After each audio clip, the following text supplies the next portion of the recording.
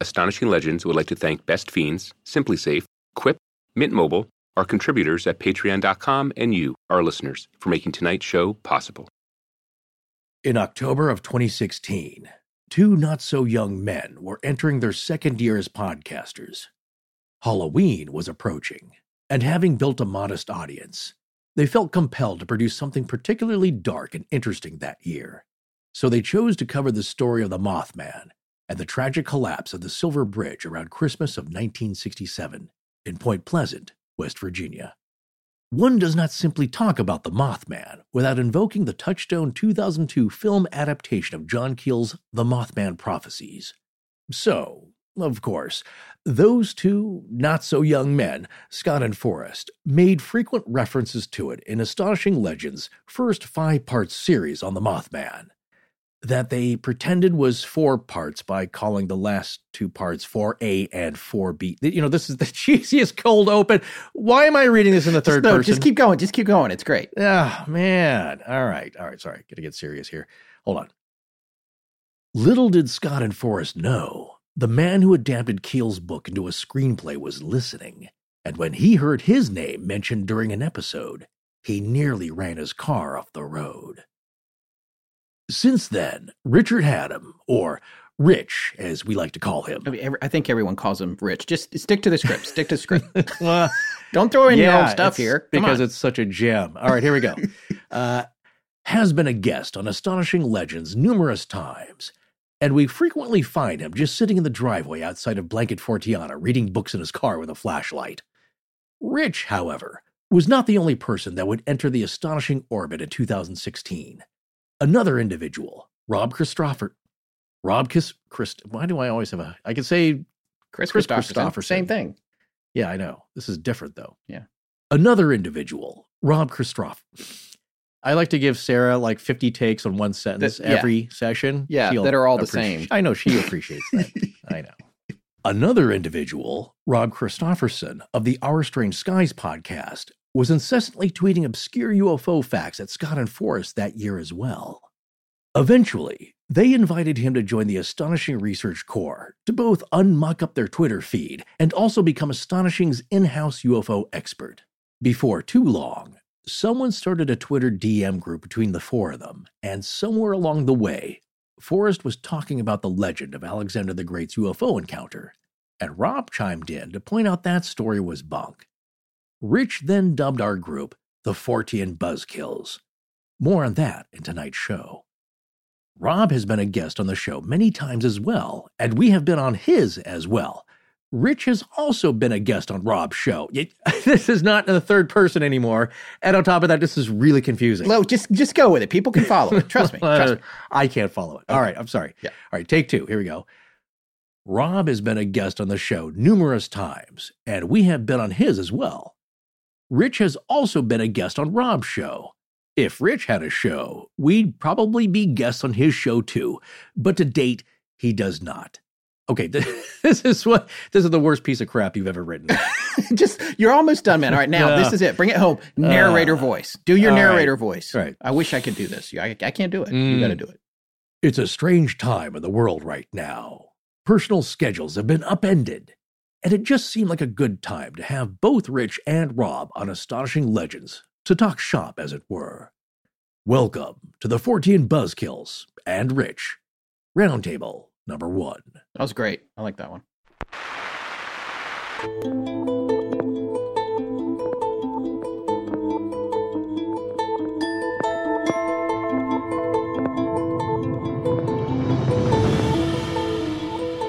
Welcome back to Astonishing Legends. I'm Scott Philbrook, and this is Forrest Burgess. I don't know why I agreed to do this episode. From me, Forrest Burgess, which I think I've said before about a few other episodes, and it was also said by Rich Haddam, I think, when we first had him on. Join us tonight as we welcome back good friends of the show, Rich Haddam and Rob Christopherson, for a kitchen sink roundtable with very few rules and no outline really, because that one guy on iTunes says we're overproduced now.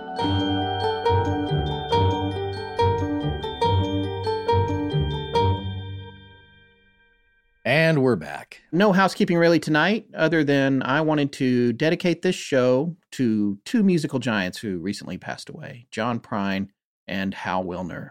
If you think you haven't heard of John Prine, it might be because he was best known as a songwriter, but if you like music, you've listened to his songs. Angel from Montgomery, Bruised Orange, In Spite of Ourselves. And if you haven't heard them, pull them up on Spotify. Well, there's tons of beautiful versions of them. Be sure and listen to Prine singing them himself. Forrest and I had the very good fortune to see Prine at the Greek Theater in Los Angeles in 2016. It was the only time I got to see him perform, but it was a fantastic show, and I'll certainly never forget it.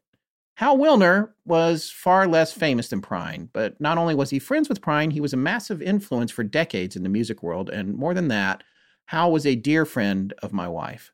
Hal and my wife worked together for 9 years at Saturday Night Live, and we would sometimes see him in Los Angeles as well after she left the show, where he had what I would honestly call one of the last little original shack-like bungalows on the canals in Venice Beach, which was surrounded by huge multi-million-dollar homes. I'm pretty sure it was a rental.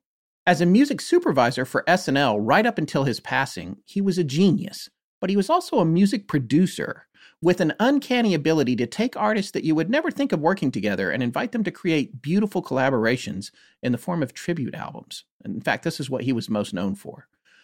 My wife was around him a ton more than I was, but in the handful of times that I had the privilege of hanging out with him, I marveled at his encyclopedic knowledge of all genres of music, going back to the beginning of recordings, as well as the way his mind was able to mix and match genres and artists, much like Jackson Pollock would sling paint in every direction to create a masterpiece.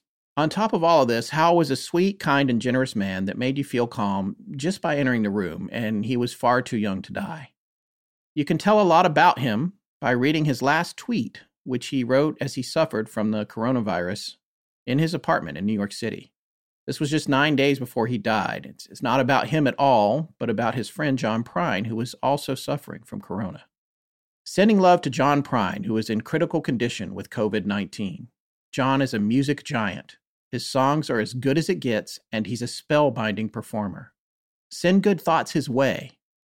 And then Hal goes on to quote Prine. I sound like that old guy down the street that doesn't chase you out of his apple tree. Hal Willner and John Prine both passed away on April 7th, 2020, and it's a great loss for all of us. Yeah, I was sorry to hear that, my friend.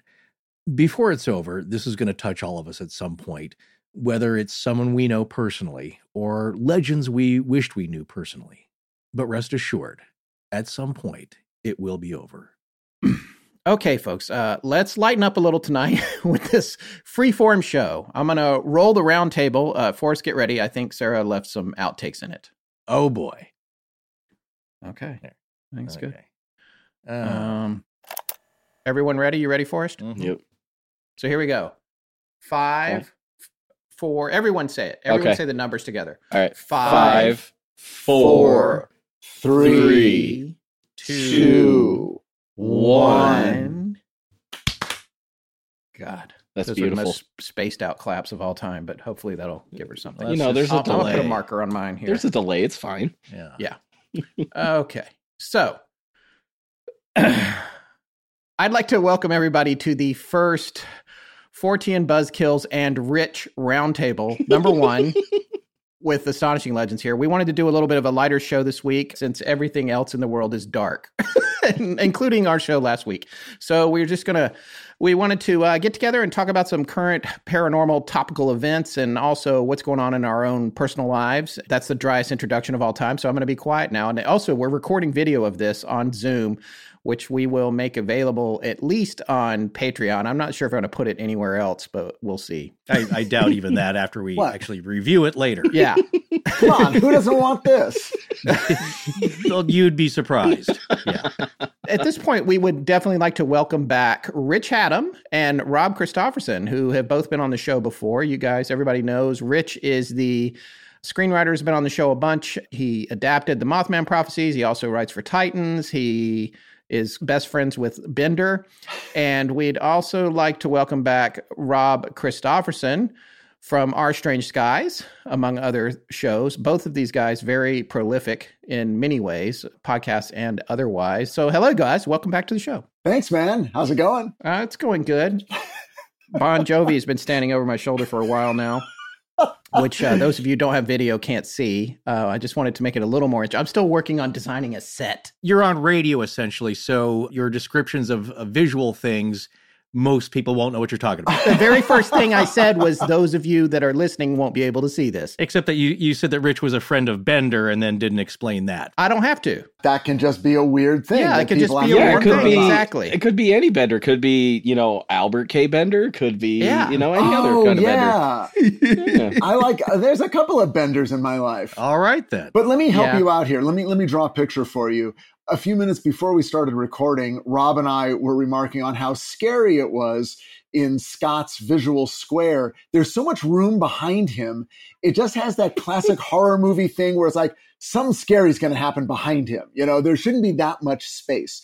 And so he went and set up a Bon Jovi poster. And I got to say, it has made the room a little scarier. It is, yeah. Scott, why don't you explain what that poster is? It's not just from your childhood. No, it's not. Although I did like adulthood. Bon Jovi. This is actually a prop from a sketch that my wife wrote while she was at Saturday Night Live. She wrote the sketch that I think it was Amy Poehler was playing a little kid in her bedroom. And she has this poster, this very poster or a copy of it on her closet door. And he steps out of it because he was hosting that week.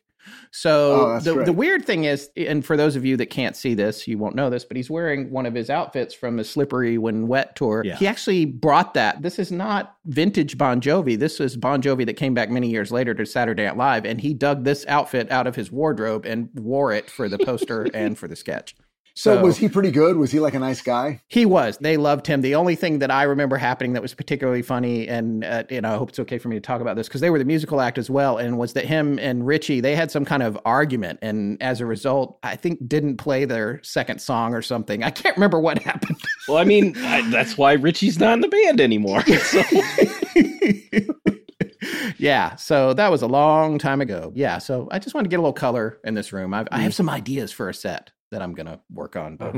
So, yeah, let's talk about your room. Rich, where are you in your home here? I'm in my office. And so the way I'm set up now would be me sitting at my desk. So if I was working, I would be in exactly this position typing. I'm usually not working in my home office, but I'm usually at my office, which I also try to set up in a cool way. But here, I'll turn my computer around so you can see what I'm looking at, okay? Oh, yeah. That's an impressive bookcase. See, that's what I need. I've got Bon Jovi. You have actual books over there. No, those aren't books. Why are those all the same size? Yeah. They're all books. Yeah. Yeah, he reads. Are you buying books that are all exactly the same size? Well, no, but some of the, like you were looking at like my Lee Child first editions and James Lee Burke. And, cool. And I also wrap all my first editions in that Mylar. They're called Broad Art book covers. But it'll like, if you look at it, it looks like I live in a bookstore because they're all covered in that plastic. Yeah, that's what I was thinking. Well, where's your People's Choice Award though, Rich? I don't have a People's Choice Award. I don't have any awards. You didn't get a Webby? No awards. No, I got nothing.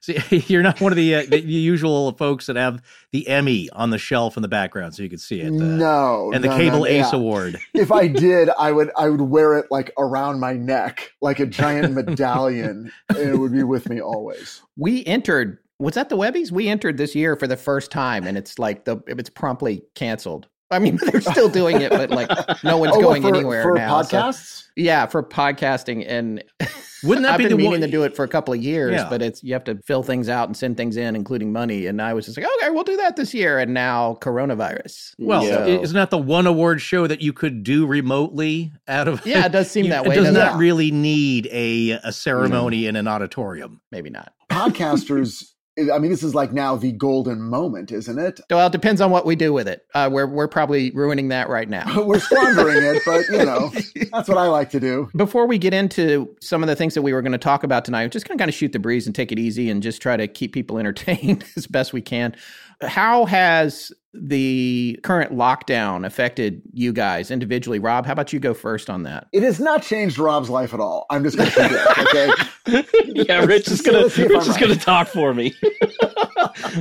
He's 100% correct. It really hasn't changed a lot in my life. I still get up. I go to work every day. I work in a nursing home, so we are essential. We're 24 hours a day, 7 days a week. So getting up every day, go to work, come home, be an introvert, because I don't want to talk to people out in the street. That's just the way I am. It's nothing against you personally, but that's me. I go to the grocery store maybe once a week now. I try to limit it to that, but that is my life. Oh, I make podcasts. I'm still going strong with that because I got to have something to do. Are there any special procedures at the nursing home at work during this crisis? You have to wear a mask all the time. Doesn't matter where you go, but they could be a little scarce. We're all right now. We got enough supply as it is, but they've kind of just isolated the residents that live there as best they can. You know, they do their best to maintain social distancing, and we're taking all the necessary precautions to try and prevent this virus from coming in the building. Sure. Rob, have you asked them, is it okay if you wear a Halloween mask? I've tried, and I guess the CDC does not recommend Halloween masks. I'm going to write an effusive letter campaign when this whole thing is over. We're going to get that changed. It's certainly not your Grim Reaper outfit. No. I do have a Where's Waldo costume somewhere lying around. I can just picture Rob walking into a room full of the elderly with the Jason hockey mask on. You know? I used to have one. One thing with both Rob and Rich is that in light of people doing a lot more listening now to podcasts, both of you have been on a lot of other people's shows already as guests. Mm-hmm. Rob, what have you been on? I had planned to take the month of March off because I had just overworked myself, and then this virus hit, and I was like, no, I got to do something. I can't just sit back and do nothing. So before I decided that, I ended up appearing on the podcast based on a true story to talk about the first season of Project Blue Book, which is, it's a fun show on the History Channel. I've been on Chris Williamson's Me and My Friend show. We got to talk about UFOs and all sorts of fun stuff. I've been on a few different pods, so not going too crazy. I got to talk to some people. Remotely anyway. Yeah. What was your experience like at Project Blue Book for the TV show, right? It was fun because I basically, brought to the table these the real incidents that these episodes were based on, and some of them are really interesting, some of them are obscure. There was one involving this Florida Scoutmaster that ended up having this really intense UFO incident down in the Florida Everglades, and it became this big tizzy at Project Blue Book there for a second. And to downplay it, Edward Ruppelt at the time basically just said that this guy was the greatest hoaxer ever. So that's always your go-to.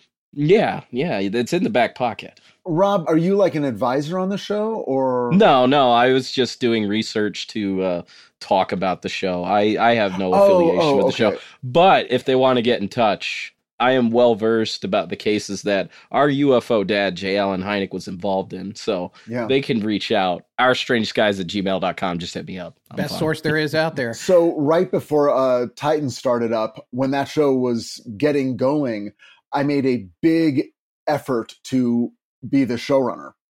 So I went in, I had a number of meetings, I brought all my UFO books. I'm like, this would be great. It was one of the few things I've ever really went out for, like, oh, I want to do this. I really want to do it. And then the Titans job came up, and it looked like they weren't going to make a decision on Blue Book for a little while. And then I was like, oh, I better just, this probably ain't going to happen. So then I went on Titans in July, and then probably around Labor Day, they found someone to run the show, and now they're doing it. So that's one of those weird things that, and this happens every once in a while where it's like, oh, that's the road not taken. And so I look at that show, and I haven't watched any episodes yet because I'm like, oh, I don't know. I'm going to get too emotionally involved with like, oh, wait, I would have done it differently. Why are they doing it like this? No. And I'm like, nah, it's got to live and let live. It's like hearing stories about the person you were interested in dating someone else. Like, right. What do you mean they went to a tropical vacation? That could have been me.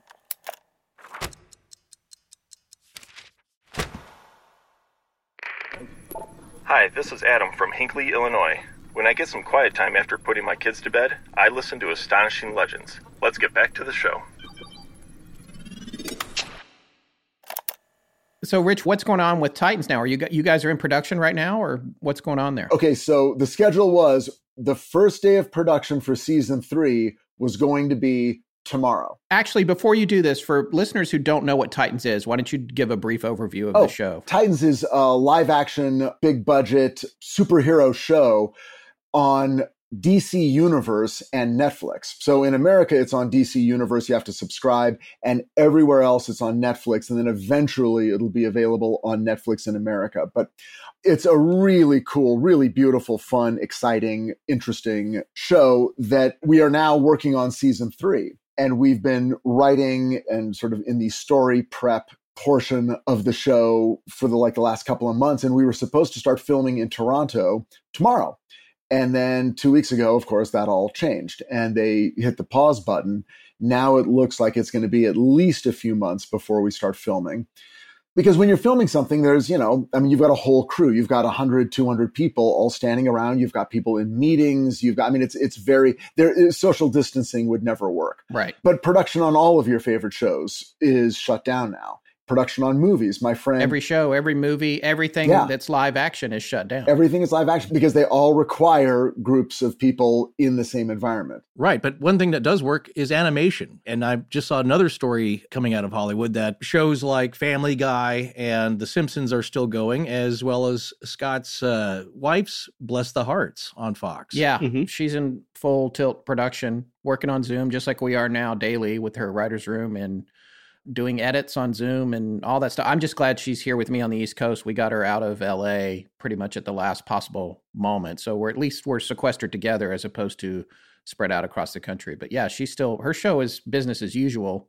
And with her being on the East Coast now and the bulk of everyone else being on the West Coast, her days are centered around late starts and late evenings, which is, but at least she's working. Everybody's working in there. I think they're all glad to keep going, just like we are in the podcasting world. And well, what is she? How does the room? I know my room experience, but I'm wondering about a comedy room. Is she finding it more difficult than usual? Yeah, it's definitely, there's a different dynamic. Obviously, as you know, Rich, from being in a writer's room, it's all about the atmosphere in the room and what mood people are in, because everyone is their own audience. All these people have in the past, they've performed in front of live audiences and they feed off that. That's what makes the comedy work. So when you're all split up and you're in these little cubes, it is different. But, it seems to still be working. I'm in the other end of the house recording with Forrest. Usually we're running 2 Zoom conferences at the same time a lot of the time. And I hear them all laughing and they seem to be getting it done, which is strange. I think a lot of them, they're probably just maniacally laughing because they're so freaked out and are glad at least that they're home where they're safe for one thing or another. Because I think the last day they went in the office, they were like, why are we here? It's a bunch of comedy writers. So we got to get out of here. The experience of doing the writer's room on Zoom, for me at least, is we do get work done. So stuff does get accomplished and we're meeting every day. And creating material and then reviewing that material, but working as a room to break new stories. But it is exhausting because you don't get the energy really in the same way of being in a room with people. At least I don't. No, and I'm sure she doesn't either. It's weird. It's like we've talked about the fact that at the end of the day, and we're only going 4, sometimes 5 hours, but usually 4 hours, we're exhausted. Burned out and physically tired in a way I never was at work when we were meeting in Santa Monica, because it was like, I'm just hanging out with friends all day. But something is more concentrated when you're on Zoom. It's like, okay, we're showing up for a meeting and you can see yourself and you can see the other people, but it's like, okay, well, this is a meeting. We need to get something done. And so joking goes way down. I don't know. It's tough. Yeah. It's interesting because that is the production, the actual physical creation of something that is not yet the finished product.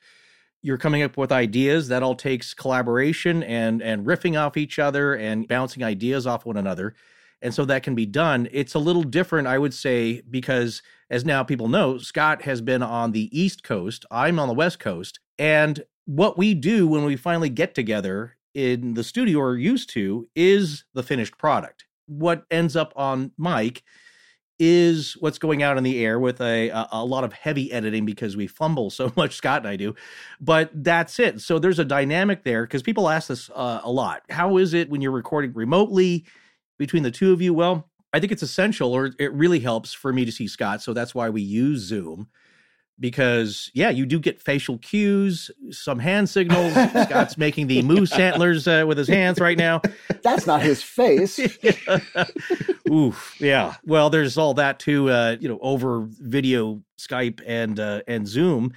But you also have some kind of conversational dynamic when you're face-to-face with people, and especially when Rich was over here and we did Orfeo Angelucci and some of the other topics we've covered.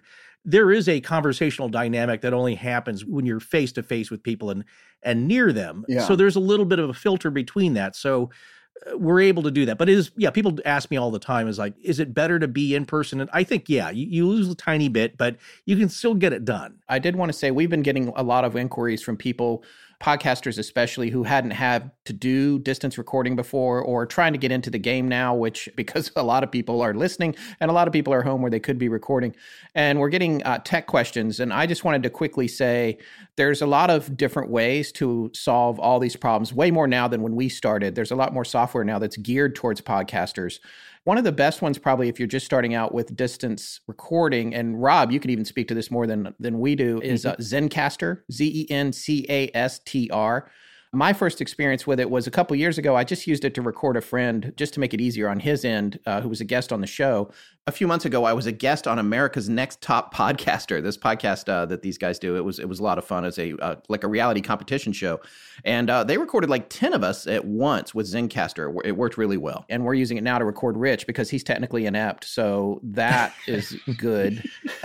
Mostly technically. Well, but you use it a lot, right, Rob? Yeah, I've used it a fair amount when, I'm interviewing someone that generally doesn't have a setup of their own. I'll use that. A lot of the times it's easier as long as you have great internet and as long as you stay on it long enough to make sure that everything buffers again. I also use a program on Skype too, right, which I used to record with Rich yesterday. Yeah. We record with Pro Tools, which is overkill really for podcasting. The only reason we use it is because we used to edit video and it's more familiar to us. And then to connect our audio at broadcast quality, we use a program called Source Connect, which is what voiceover artists and all these guys use. But it's kind of high end. It's also overkill, but we like it because it's stable and gives you a direct connection to the other end. I want to get something not super expensive, but because I end up going on your show and Rob's show and other shows, like a microphone or whatever a setup would be that would allow me to sound like I'm right there with you. I know that would be great. What's the recommendation? Because I'm probably going to just order it today. Well, the trickiest thing with you, Rich, and this is the case with a lot of people, is that you have a very stripped down computer. So it's portless, really. It has no ports on it, which makes it a little more difficult. But it's got the audio. It's got that little audio jack. It does. But like what I was saying to Rob was I was thinking of there's got to be a USB port, like adapter that goes into an audio jack. So I can then take whatever the microphone with the USB, plug it into the thing, plug that into the thing. Does that make sense? Yeah. I mean, yeah, because you have the 3-ring headphone jack, which Apple has, which allows you 2 stereo channels to listen and then also a microphone channel. And you're wearing an Apple headset now, which is plugged into your computer, right? Yes. So yeah, you can probably get higher end versions of that kind of headset, which might be your best bet, really. And then the more money you spend, a lot of times the better they sound, especially if it's like a professional conferencing headset that people who work from home all the time might use, like in customer service or something. That probably would be one of your best bets. But just with a normal audio jack like I've got. Yeah, I don't know if there's USB adapters that work. Like my father, for example, he's a headhunter. He helps people find jobs, specifically in engineering. And he has this big, crazy headset. But when I talk to him, it sounds amazing. But it's like wearing a pilot's headset in an airplane, but it sounds really, really good. The over-the-ear cans, like Forrest and Rob are wearing right now, that's good because that keeps the incoming sound from bleeding into your microphone, which can also be a problem. When somebody's talking loud, it comes out and it goes into the can like that. So I have in-ear monitors, which I just got, that close that sound out too. Can you just like send me a link for what, like a headset or, I mean, like when you say like high end, like, are you talking like more than $100 or less than $100? No, I think they're probably probably between 100 and 200 range is what I'm guessing for a really good sounding one, I would guess. I haven't looked in a while. And I'm happy to spend that because, I mean, with what you guys pay me when I come on, I mean, that's... Listen, I swear to you, I mailed that check a few weeks ago. I don't know why it's not there yet. Let's just give it a few more weeks. And if it doesn't come... But that check, that's for the first episode we did, right? Yeah, a couple years ago. Right, okay, so that one's good. And then the others... But I did mail it. But the other ones will come sort of like every 6 months, but not only a portion they're of the staggered. payment. Right, that's for my taxes, because we just want it to be easier for you. Influx of money to the degree that you guys are paying me, it could change your tax bracket. Yeah, you're going to have to launder that. Yeah. Well, we're looking into a off-the-books dark web cryptocurrency to get set up. Oh, right. with. No, because I would prefer Bitcoin. Yeah. We'll but not American Bitcoin. I want some sort of maybe Japanese Bitcoin. All right, we'll see what we can do. Well, here's one thing, a solution that what I did at home is there are a lot of USB mics that are pretty good. Then that means that you can plug the mic directly into a USB port, which I think on the new MacBooks, you'll have a port that comes out that will pigtail, or you can buy an adapter that lets you have several different devices plugged into that one USB or Lightning connector. And what you can do is just get a separate set of headphones or what you're using now and have a separate mic situation, which is what I do at home. So I think it's worth explaining because a lot of people do ask us what we're using. We have Shure SM7Bs, and those are more of a studio professional mic, which you cannot directly plug into a USB socket. You need to go through a digital audio interface. And we use the Duet by Apogee, which then translates that signal into a digital signal that can be recorded by your laptop. Yes. That's another solution there. If people, you don't have to get a headset. That's an all-in-one solution if people are thinking about that. But also, I've heard a bunch of podcasts when we were starting out that use gamer headsets, and it just doesn't cut it for me. And that was one of the first paranormal podcasts I'd ever listened to. It was two guys. And they just sounded like, they were 12-year-olds from the Netherlands yelling at you on a video game. So there are pretty decent mics that are around $100 to $200 that will directly plug in. Yeah, that's like a Yeti or somebody like that. If you have USB ports, unlike Rich, if you have USB ports, there's a lot more choices to make. Okay. But Rich, I was being specific to yours, which is you have the headphone jack, Well, which is better, though? I mean, should I just go get a thing with the USB port adapter and then just do that? I think a mic. Forrest is like, I want you to spend like $1,200. No. Like I just said, that there's a lot of good brands out there. Just read the reviews. All right. Google reviews. But there's a lot of good solutions, I guess, for what I'm saying, for people out there who don't know how to get started. And Yeti is a good one. That's a decent, ready to plug in mic. And then you'll need some kind of recording program on your computer. The important thing to remember in your case, where you only have the mini jack is that you have to convert the signal from digital to analog, because the mini jack is an analog signal going into your computer, and a USB microphone is a digital signal. And that's why we have boxes, because the boxes are doing the job of... and Rich is pretending to... Yeah, you're right. Yeah. Let's go. Clear? All right, let's move on. Yes. We're going to rely on Rich to tell us when the show is getting super boring. He's got to do his whole shebang thing in 30 minutes. Wait, I'm not doing any shebang. How dare you with my shebang your thing? usual show. It's one of the first terms, which was funny, is that when we had Rich out for dinner, and I think it was Scott's wife, was like, "Hey, I'm a 30-minute person. You're an hour person." So that's the length of the show, is that it's a lot different than how you write, and because you have to accomplish some goals by the end of 22 written minutes or whatever it is for a half-hour show, as opposed to we have a whole hour here. And if you look at us, it's like we try to keep it under 3 hours. So, well, that's a question, Rich. Actually, for Titans, you guys, since you're streaming, do you have to worry about like later if it's syndicated, like commercial breaks? Do you make each episode a certain length? Because I can't remember. You'd think I would know the answer to that question. And at first we thought we could go long. But then we started hearing, no, we're trying to keep it down to the normal 41, 42 minutes. Yeah, 42. That's what I thought it was for an hour. But then we've done episodes that are shorter, then we've done episodes that are slightly longer. So with us, it really comes down to, it comes down to cost, because to do a 59-minute episode where all 59 of those minutes feels justified, then that's a very long script. That's more shooting days. That's more... A lot of money. That's just more money. It's like we're going to need more special effects and CG effects, and and then suddenly the budget for that episode is actually bigger. It's not just like, no, just put in more scenes or just make the scenes longer, because there's a consideration about the length of any given scene. You can't just take a scene that ideally should be about 20 seconds and make it a minute and 20 seconds, because you're going to feel that extra minute and it's going to affect the quality of that particular episode. So the answer is, we're kind of a normal show. You're going to get about 40 to 45 minutes of filmed entertainment with every episode of Titans. That's why I'm glad I make a podcast by myself. This is all way too involved for someone like me. I'm just like having conversations with myself. Hey, buddy, go read this book, take some notes, write this out, go record it, edit it, put it out. I mean, it's that simple. Yeah, that is the luxury of podcasting, is that and I think why people enjoy it, because there aren't any restrictions placed on the length or what's talked about other than the person producing the podcast. And, sometimes if you've got a 63-second piece of film, you need 16 and a half hours to discuss it, to decide if it's legit or if it was a guy in a costume, So well, let's get to that. Yeah, I'm looking at your outline here. This is it's an impressive 3/4 of a page, and I don't have much I can say because I didn't get to really prepare at all for this today because I was busy trying to get the new computer to work. He's been all technical. So what we have here, and this is a beat down reaction because Scott would yell at me. It's like, this outline is 60 pages long. What are you doing? It's like, well, that's 2 episodes for one thing, and it's just everything you need to say. So just say what's on the page.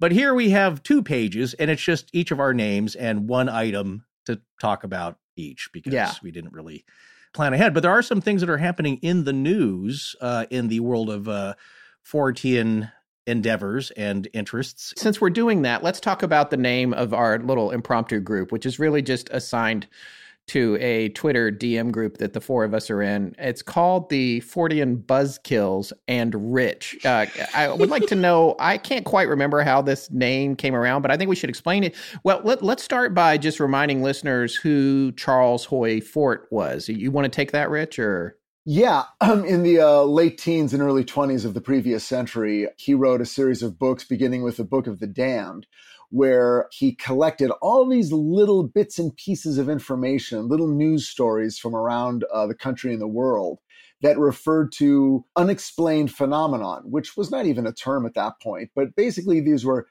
things that happened that don't seem to fit into any box in your science drawers, if you will.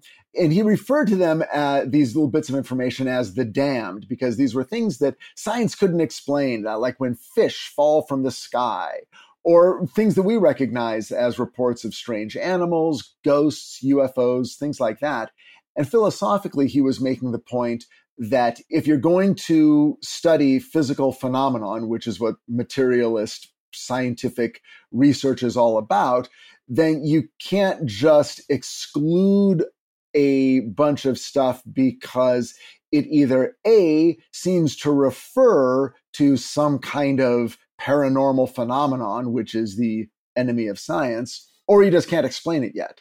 So his argument was, well, there's got to be a place for this stuff, and if science rejects it, then I'll accept it and I'll publish books about it.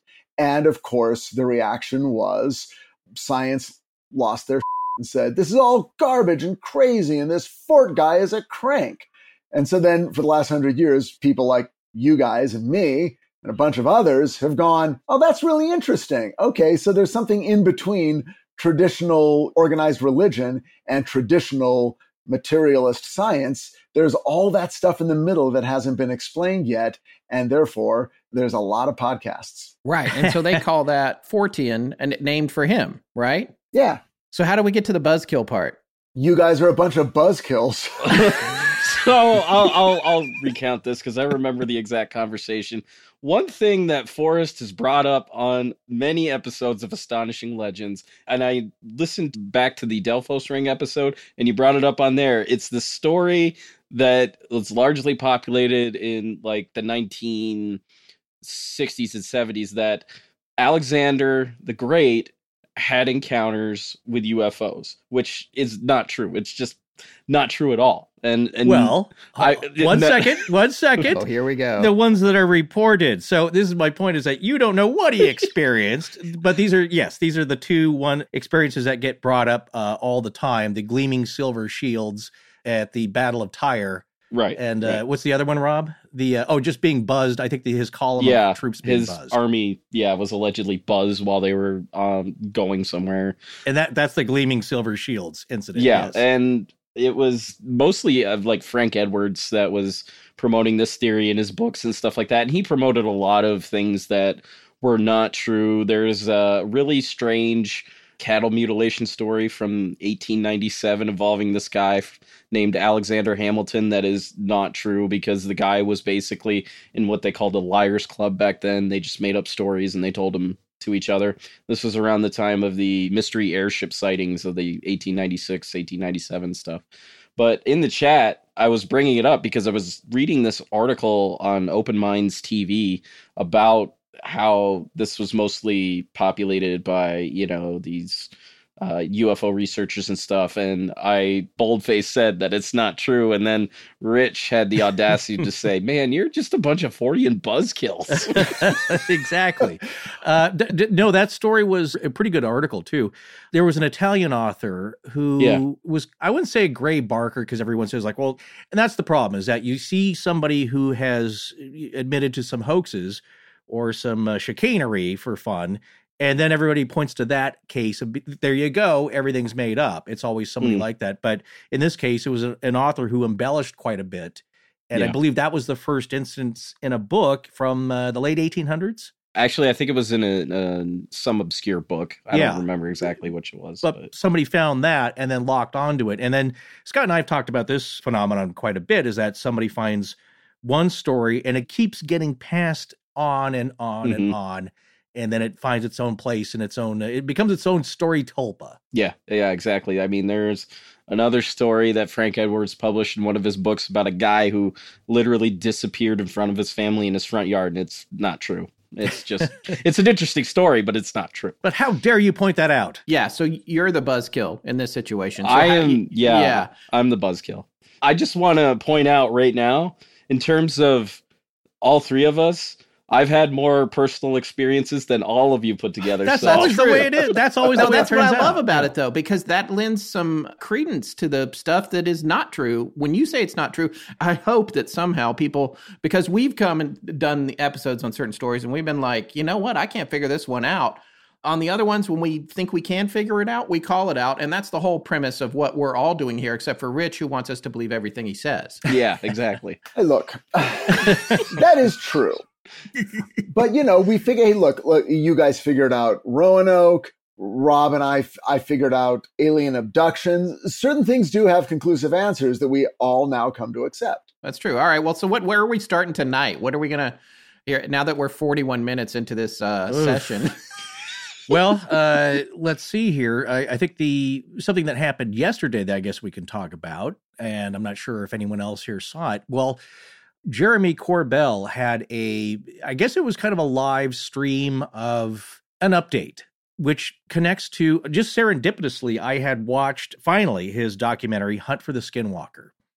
Pretty well done documentary. I found it very entertaining, and had a lot of the famous stories, and of course, a lot of the interviews with the main players. Colonel Needham, I think, who ran the operations there.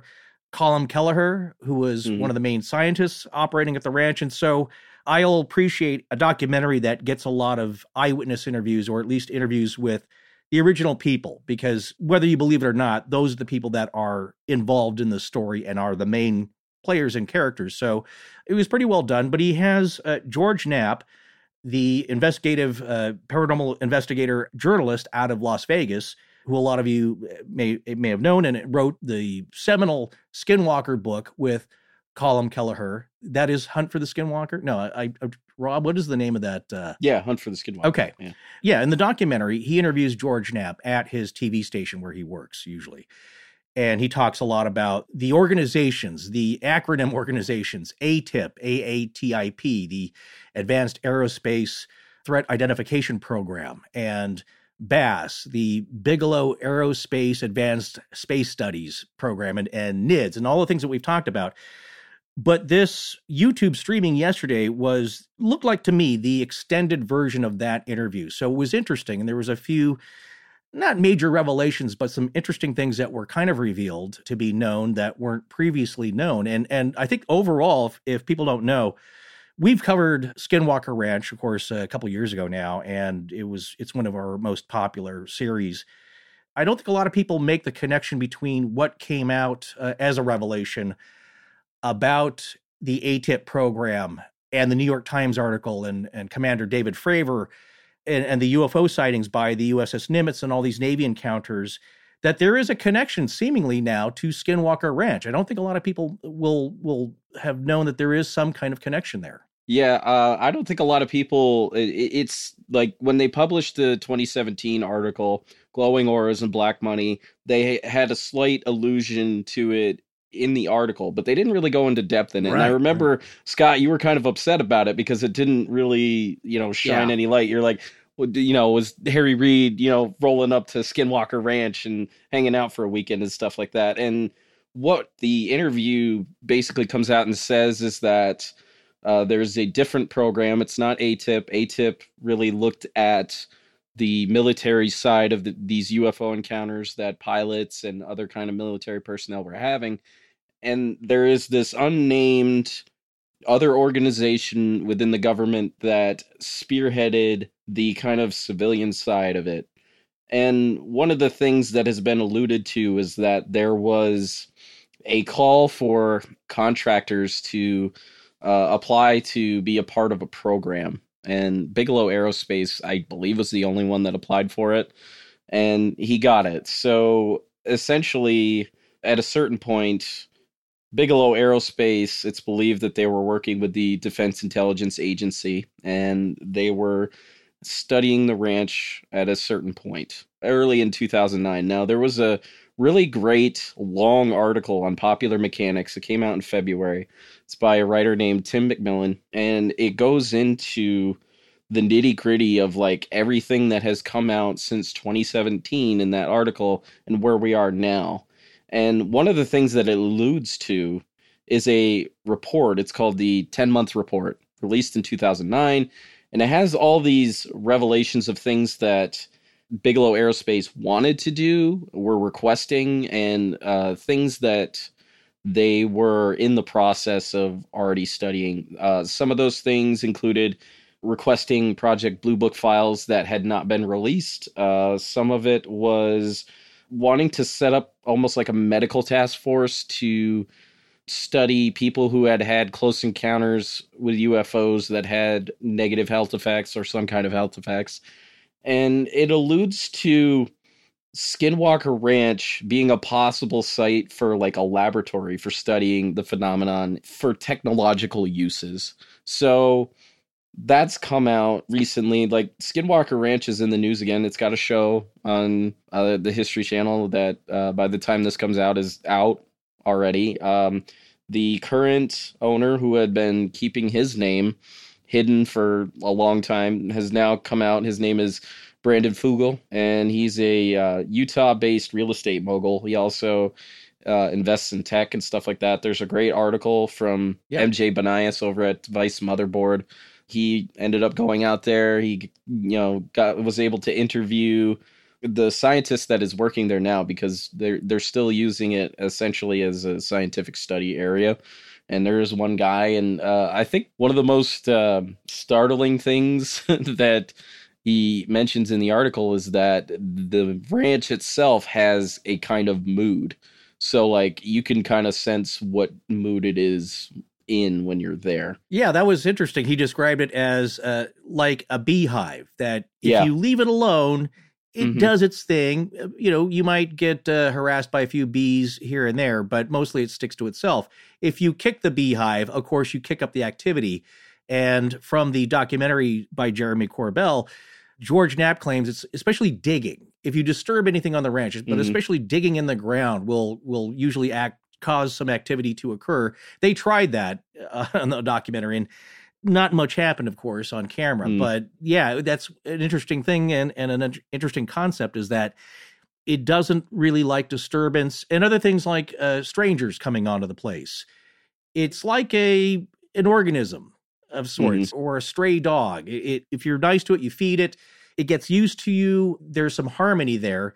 If it's a stranger who upsets it, then you're going to get some barking and the activity kicks up. But yeah, it was totally interesting. And also in the documentary, towards the end of it, you see a man whose face you don't see. He's shot from the neck down, wearing all black, and he's kind of billed as the mysterious new owner of Skinwalker, and his voice has been pitch shifted down so it's disguised, and I believe that is Brandon Fugel. Yeah, that is. MJ Banias also did an interview with him. There's another post on Vice Motherboard with him, and they've got a picture of him on the top, and yeah, he's just wearing like leather jacket, all that fun stuff.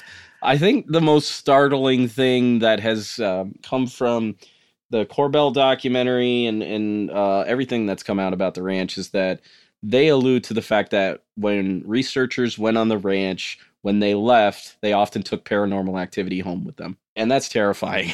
Yeah, and that's why we find the ranch, and I think they do too as well. It's not just one thing. It is the kitchen sink of paranormal activity. So it's everything you can think of all in one place. And I think that's what makes it one of the most unique or the unique place known, certainly now, that is accessible, where you can study all different manner of phenomena. And it includes UFOs and such, but like that, what you just described, like so many ghost hunters describe that scenario as well, where you go into a place, you disturb it. If you don't take the proper spiritual precautions, stuff can follow you home. Stuff can follow you home if you don't take precautions, or if you do take precautions too. I mean, certainly at the grocery store nowadays as well. Yes. Yeah. Yeah. What are we still talking about Skinwalker Ranch, or have we now moved on? I'm really glad that people are studying Skinwalker Ranch, and I find it fascinating that these, big business guys and official government groups are moving in there. My prediction is that what they hope to do is conclusively prove the existence of a particular phenomenon and explain it. My prediction is B, that's not going to happen because I don't think that's the way this works. I think what's going to happen is what is happening. A bunch of people are going to go there. They're not going to get any evidence, but people are going to have subjective experiences both there and afterwards that will change them individually. In other words, what happened to Scott at the Sally house. I honestly believe that all of this stuff boils down to individual investigation and change on an individual level, but not on an institutional level. I think all this stuff boils down to subjective experiences that really affect someone and maybe change the way they think and live. It kind of alludes to the idea that it's the experiencer, not the experience in those cases, because you're talking about, like, if you're trying to encourage some widespread belief in all of the stuff, it's not going to happen. The only way that it could potentially happen is if this phenomena goes from person to person to person to person to person, and it exposes them to a certain kind of experience or something like that.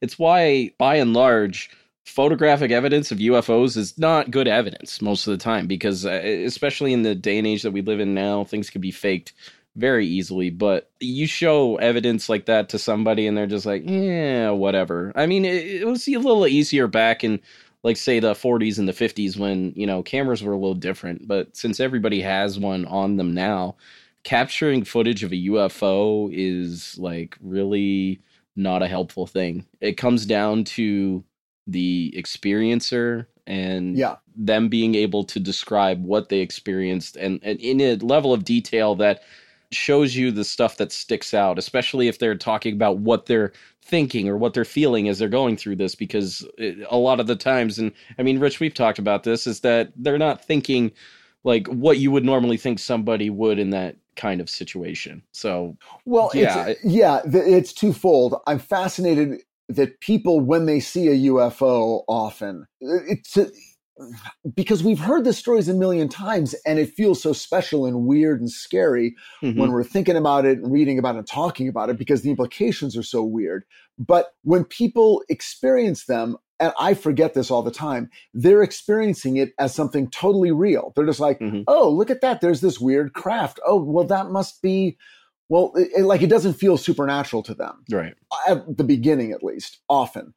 It's like, oh, well, now what's that? Now that's strange. And it's only as they begin to think about it and sort of go, well, wait, it's not making any noise. Oh, that's weird. And then maybe they get a feeling like, oh, it doesn't want me to see it. And then it starts to slowly cross a line into a more of a psychic experience. But the opposite seems to be true in certain ghost and Bigfoot sightings, where there's a huge emotional feeling instantly. With Bigfoot, there often people are like, I was more scared than I have ever been in my life. And it wasn't based on, oh, I think it's a bear that's going to kill me. It's like, there was something wrong about this. This is not a thing that is natural and normal. And it filled me with a level of terror. Same thing with Mothman sightings. I'm always in favor of studying the experiencer more than the phenomenon. The Skinwalker Ranch, we should be talking to the people and what they're experiencing and how they're experiencing it and what it's making them feel and who are these people who have the experiences. To me, that's the gold that is sitting right in front of us.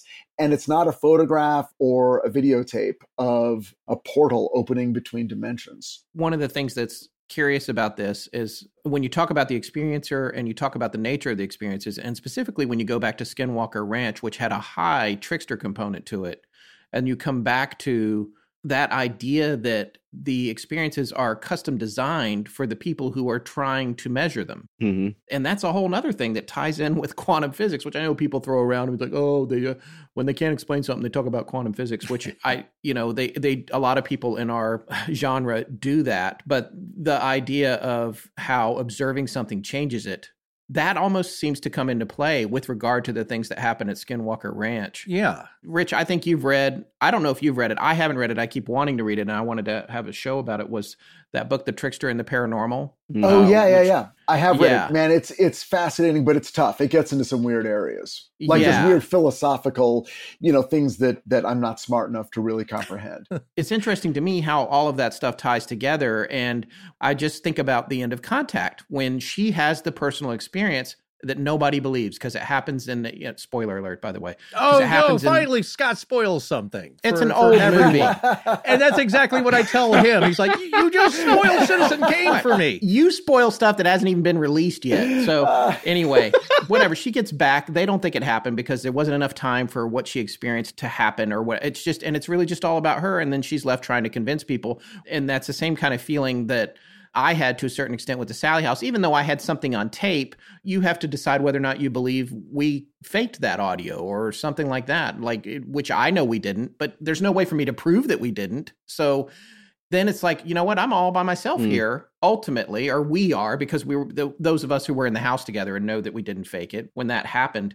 And then at Skinwalker Ranch, it's like these guys are out there with their notebooks and the cameras, and they set up the cameras turn off, the thing happens, the camera turned back on.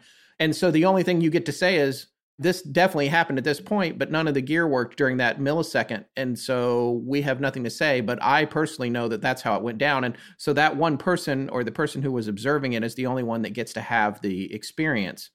And then coming back around to this whole beehive thing or whatever, or that it's an organism, man, I had forgotten about it. Thanks for bringing it all back, because that place wigs me out. Of course. That is well talked about in the documentary, the Corbell documentary as well. But I think one thing that's being brought up here that I think is fascinating as far as how you process and register that personal experience is that it's the nature of what you're looking at. I will say it this way. We've said this all the time, and that's the big thing that we get thrown at us. It's like, look, there's no proof for any of this. And I always say, it's like, well, it depends on what you consider proof. There's always been really great examples of ghost photos. Unless it's somebody you know who took it, you're going to probably doubt, like, well, there you go. They're just trying to get attention. And there's always been tons of great UFO shots and footage and all kinds of recordings. And I think it depends on what you're looking at. And I'll explain it this way. If you look up in the sky and you see something that's It's diamond shaped. It's multicolored. It looks like the ice cream cone and Close Encounters of the Third Kind. It's blinking all these different kind of lights. And it zigzags up and down and then takes off at a 90-degree angle. It's like, well, that's nothing that, is commercially known in aviation. That's impossible. We don't have that kind of technology. And that's like, well, that's really weird. That's different than seeing a creature that looks like a kangaroo with a human face on it. And that's one of my favorite descriptions, because I've had close friends describe to me things that they've seen that it's so weird. Scott has a friend that we've been trying to work around this, getting this on the show as a description, as an anecdote, the goblin in the garden, where somebody sees that guy's coming on. Yeah, probably not at this point. But seeing something, it's like, that's not a possum. That's not a kid playing a prank in a Halloween costume. You're seeing something that looks so real.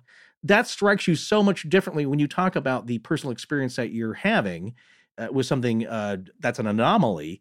Okay, that's different than seeing lights in the sky. That's like with myself at Waverly, seeing what looked like a guy cross in front of one of our team members there, James A. Willis, and it looks so much like a regular person, it didn't strike me at all. It's just like, I don't even register it. And then it wasn't until I thought later, it's like, well, where did the guy go? He walked into an empty room, which is totally open, and no one ever saw him again. And we looked in the room and he was gone. So, but it didn't really register because he looked so normal. I think one of the things that I kind of wish investigators of this kind of phenomenon would ask the witnesses is what they think UFOs look like before this incident happened. Like, go back before this, because is this phenomenon able to like get into your head and realize what's in there and try to form itself around that? That's one of the most interesting things, because it seems like this phenomenon, whatever it is better at studying us than we are at studying it. It's just a lot more efficient in that way. I think that's a good point, Rob, because in some instances, maybe a lot of them, it does seem like they are still studying us. And from a lot of UFO encounter reports, it's like they don't quite get it yet. Mm-hmm. They're still baffled by us. They're still interested. They're still checking us out. And we may be so weirdly foreign to them that people are still having encounters and they're still trying to figure us out. But the idea is that they're still studying us and we are trying to as well, but our vantage point is so much lower. They're on Rich's Mothman scaffolding and he can see up the road 10 miles and we're stuck on the sidewalk and we're just looking up, wondering what's happening. Oh, Rich, God, that reminds me. I wanted to ask you something that's messing with my noodle here real quick. Yeah. But you had held up a little sign that said, "Let's take a break." Yeah. And it was backwards. So, yeah, I had to write it backwards so that it would read on camera. So I wrote that backwards. You don't. Because you mean, are you guys seeing this backwards? Does yes. this look backwards?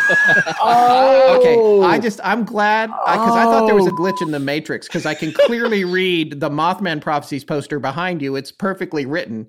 And so I was going to say, how can that be written normal? And then you hold up a post-it that you wrote and it's backwards. But to me, that's backwards. Oh, wait a second. There's actually a thing I can do here that will do. That you will flipped your own camera or something. Yeah, no, hang on. Mirror my video. Hold on. Boom. Now I'm seeing myself the way you guys see me. Yeah, I was concerned that you had written something forwards and somehow when you held it up, it became backwards because I can read clearly the words behind you the right way. So that was bothering me. That's a cool trick. Wait, how does this look? If I hold this up. I don't want this. What does it look like? Red rum. Yeah. That's fine. All right. Shall we? Take a break. Yes, let's break.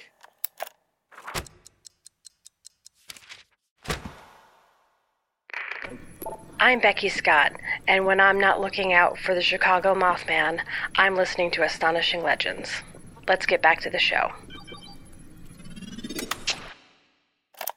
Okay, so we got a couple more stories here. Mine's dumb, so we're cutting it. We're just going to go with the three of you have stories. I think, Forrest, you should tell yours first. But wait, what was your story about, Scott? You know what I wanted to talk about, and I feel like I brought him up on the show before, was Clement Vallandigham from Vallandigham, who was the defender who was trying to prove something in court about how a gun couldn't have gone off and it went off in his pocket or something and it killed him. In court. I just love that story. So I just wanted to talk about how asinine that was. If you want to look him up, it's Clement Vallandigham, Vallandigham. H-A-M. Here, I'll read the little just quickly. I'm going to officially change my name to that. Vallandigham. Vallandigham died. This is from Wikipedia. All credit to Wikipedia, whatever anonymous person wrote this. Vallandigham died in 1871 in Lebanon, Ohio, at the age of 50 after accidentally shooting himself in the abdomen with a pistol. He was representing a defendant, Thomas McGeehan, in a murder case for killing a man in a barroom brawl in Hamilton, Ohio. Vallandigham attempted to prove the victim, Tom Myers, had in fact accidentally shot himself while drawing his pistol from a pocket while rising from a kneeling position. As Vallandigham conferred with fellow defense attorneys in his hotel room at the Lebanon House, later the Golden Lamb Inn, he showed them how he would demonstrate this to the jury. Selecting a pistol he believed to be unloaded, he put it in his pocket and enacted the events as they might have happened, snagging the loaded gun on his clothing and unintentionally causing it to discharge into his belly. Although he was fatally wounded, Vallandigham's demonstration proved his point, and the defendant, Thomas McGeehan, was acquitted and released from custody, only to be shot to death 4 years later in his saloon. Oh, so right. Well, the guy got 4 years. Yeah. So, Yeah. I mean, that's a good attorney. He shot himself to prove the point, I guess. Yeah. Didn't that come up in our... Oh, the Henry Plummer Yeah, series? the Sheriff Henry Plummer. I would have liked to have had it happen in court myself. Yeah. Because you're in missing out on the big my memory, audience. it had. See, and that's Yeah. how legends become legends. Because I I see. even told it, even when I let it in just now, I told it wrong. But then when I read it, I told the right version. That's the difference with us. We always try to find the right version. All of us, I think, when it comes to telling these stories. Speaking of which, so Forrest, what is your story? You've alluded to this in the past couple episodes, but I don't think you told it on the air yet. I thought it was a good time maybe now since we're all coming to the table. And it's not, as far as like, it's not the big finale type of story, but it is something that happened to me personally that usually never happens. This wasn't that long ago either, right? Yeah, this would have few been months in ago? February. First part of it, I can actually find, because I took a few photos wondering if it would happen again. Here's the setup on this. And again, I think my reaction was, I didn't know what to think of it at the time. So at the end of October, a good friend of mine had passed away, and I had known him and worked with him since 1993, 92.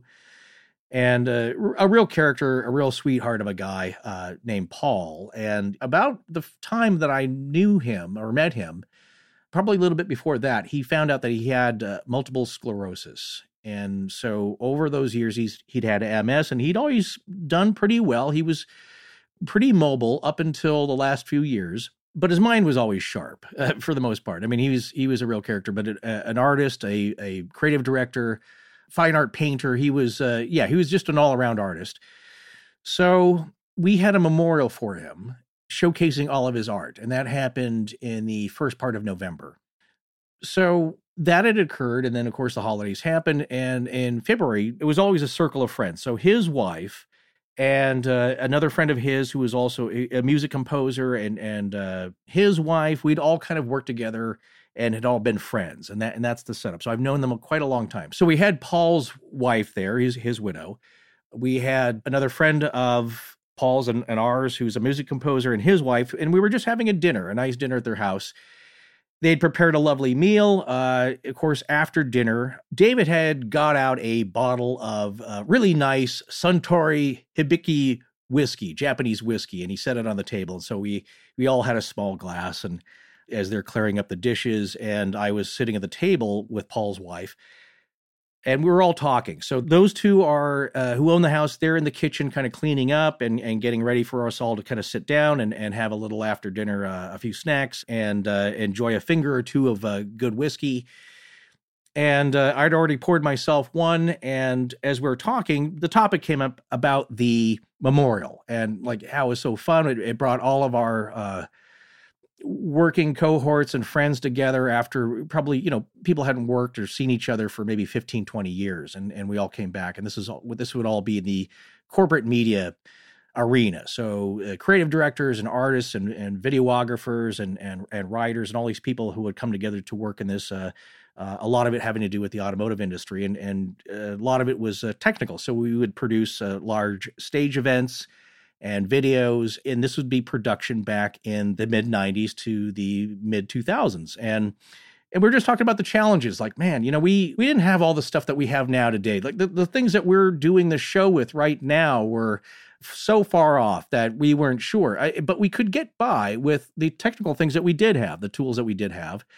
But it was a lot more mechanical, more hands-on, and I was just kind of reminiscing. I wish you would say we were talking about Paul and how he would like to added a real creative eye to things, and he added his own style, and very artistic guy, and I work with him in the edit bay quite a bit, and just like was kind of fond memories. Like, man, we used to have to edit on tape, and it was linear. If you made a change at the beginning, you have to change everything that follows after that, and but my statement was like, man, I miss working with Paul, and it was no matter what challenges we had, it always came out looking really good for 1995 technology. We got it done, and you can look at the tapes today, and it still looks great, and so I was in that reminiscing moment. And at that moment, the cork, which had been pushed down into the bottle of whiskey, pops out and falls onto the table. And Paul's wife and I looked at it, and the first thing she said was like, man, Paul's here, and he wants a drink. He wants to join in. And I just sat there kind of like a little bit dumbfounded, and just like we're trying to remember, like, okay, our host David, he'd poured whiskeys for us all. I'd finished that. I poured myself another one, and I was the one who put the cork back in. And if you look up the bottle, it's kind of a nice bottle, heavy glass top with a cork stopper on the bottom of that. What's the type? What type of whiskey? I know it's Suntory, but which? Hibiki, Hibiki. They have several. They're all pretty good.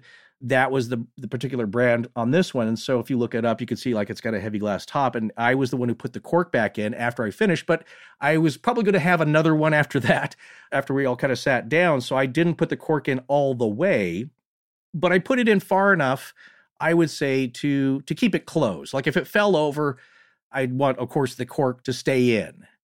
And so at that moment, it's like, wait a second, how far did I put the top back in? It was at least a third to a half of the way down. Like you'd have to hold the bottle down to pull the cork out.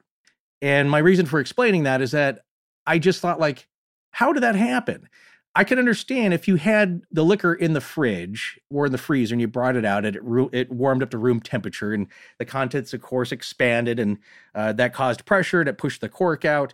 That's never happened to me, but I could understand how that would happen. Or if you had taken the bottle from room temperature outside in the sun, and the sun's heating it up, the bottle had been always room temperature. There was no change to it.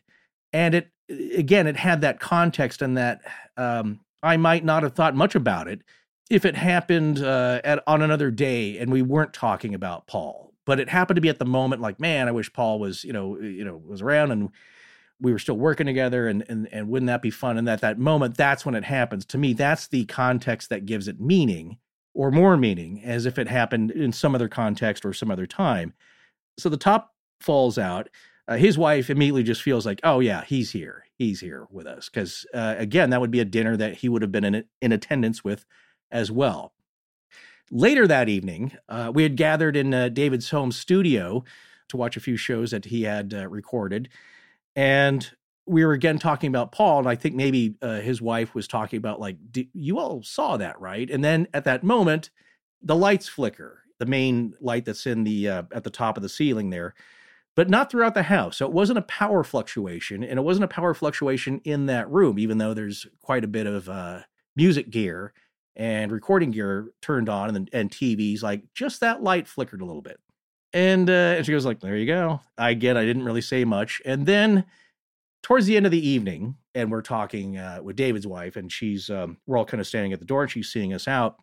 We again talked about that incident, and Paul's wife was like, wow, it kind of gives me a good feeling. Like, he's here. Like, he's kind of, it's at a dinner that he would have liked to have been at. He would have certainly liked to have had a glass of whiskey poured for him. And it just like, that was so kind of unusual and strange. And we were just kind of acknowledging that. And at that moment, the light in the living room flickers a little bit, but no other lights in the house, just that one that we were nearest. So this is a second light flickering. This is a second. I think it probably flickered a couple of times in the studio when we were talking.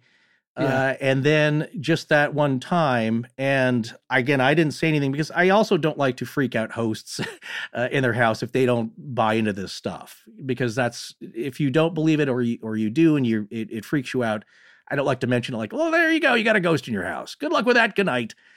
It was just something where Paul's wife had said, well, there you go. It just happened again, like in kind of a way of saying like, well, if you didn't believe the first 2 times, there it is. We're saying goodbye. So that happened. Yeah. It's like one of the few things where I guess we were all looking for evidence or that personal experience. Like I didn't feel anything. It wasn't, it was nice memories to think about your friend who had passed away, and something strange did happen, but it was pretty neutral for me in that feeling of like, I'm just thinking like, I guess the cork did fall out. That's unusual. That I couldn't think of any way that would happen naturally with physics on its own. And it had a context to it. So there you go. It's a mild experience to me. And again, not much has ever happened to me, but like, well, there you go. And as far as experience and proof, one of the main things that gets people's attention is a poltergeist type activity where something moves. We're always looking at that. Like, could you make the REM pod go off for us, please? Can you send us an EVP? Can you turn on the child's toy? Because those electronic things are less tangible to us. But when something moves that it wasn't blown by the wind or didn't fall, didn't slide off a table, when something moves on its own, that gets your attention. And that's my story. And that's the rest of the story. I think it's an interesting story. I mean, even if you could chalk up the electrical stuff, I mean, you could chalk it up to something that's on the same circuit or something like that. But the cork coming out, all right, so in terms of physics, which you mentioned, that maybe with a temperature change or a long period of time or something, or if you had only just barely gotten it in there. If it was carbonated, you know what I'm saying? If there's a gaseous pressure building up inside the bottle from it being disturbed, but whiskey's pretty inert. So it's just sitting in the bottle. There's no carbonation. We had just opened it. It's not like it's 200 years old and we just cracked the seal and the pressure inside is working its way out. It was kind of unexplainable, but it's very mild. You know what I'm saying? It's just like it didn't spray up into a fountain. The bottle didn't twirl around. The top just kind of fell out onto the table. And, maybe this is also significant. It fell out on the table and then scooted about another half foot to get onto the floor.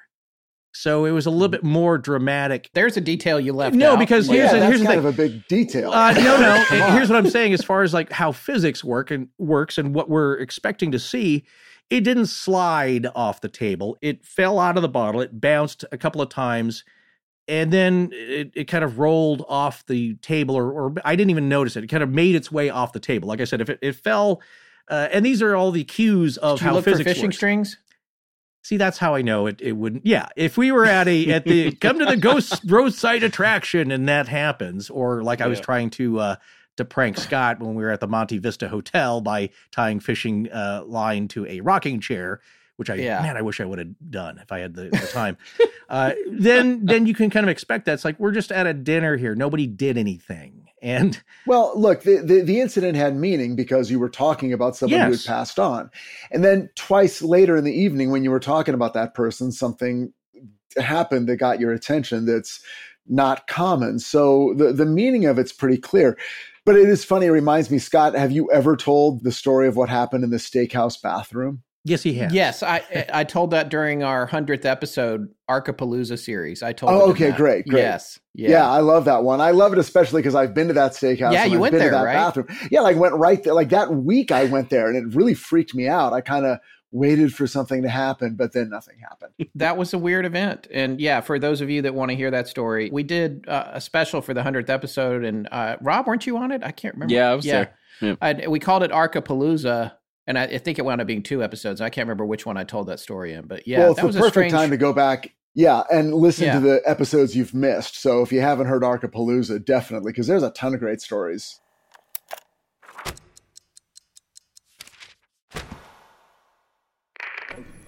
I'm Holly, and my husband William and I listen to Astonishing Legends every weekend for date night. The couple that listens to AL together stays together. Let's get back to the show.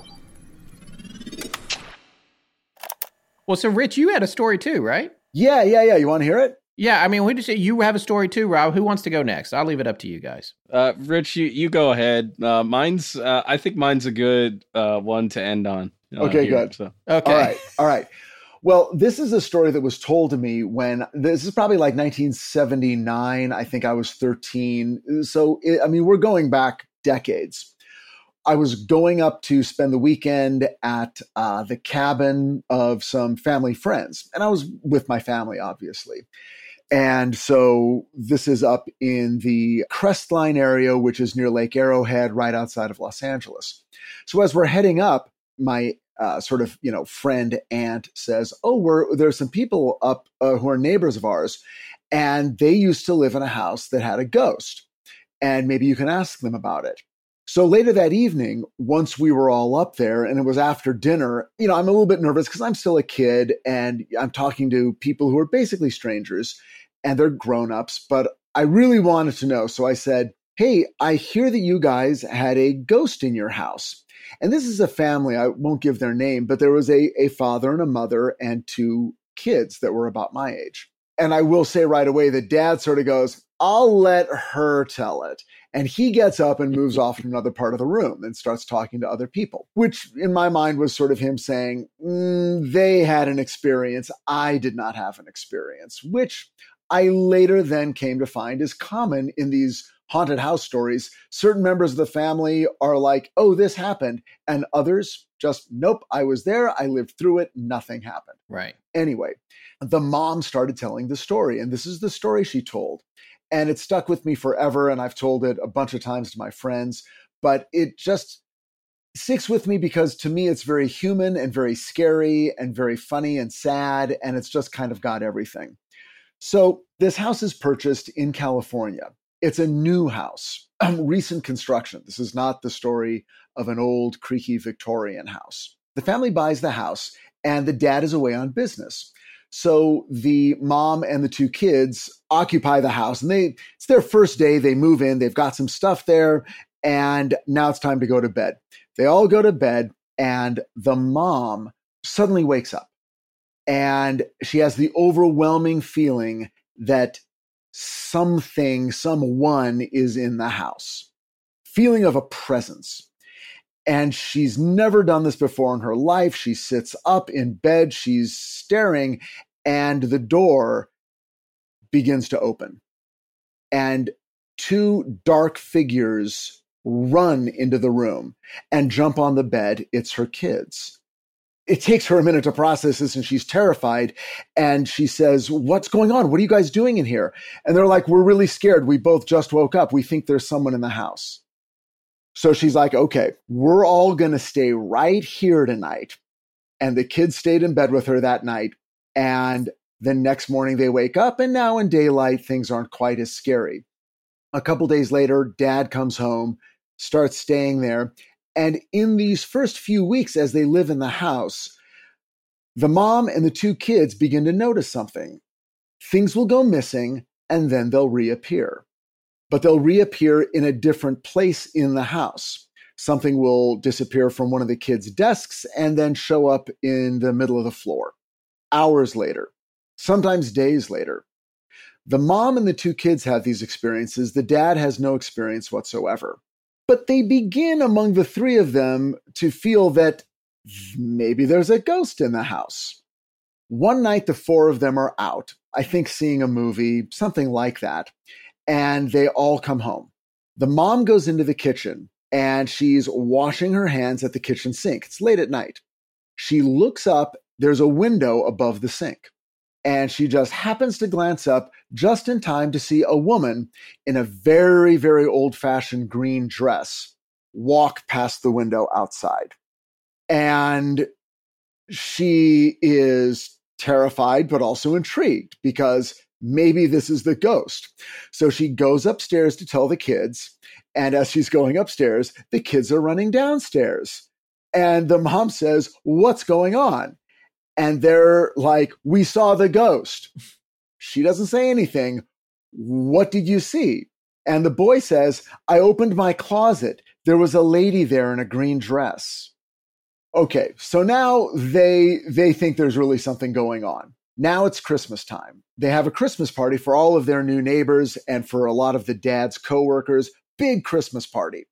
And as the mom is moving through the party, she overhears a conversation where one person is talking to another about how this other woman at the party is a psychic and sometimes can pick up on things and is able to communicate with the dead.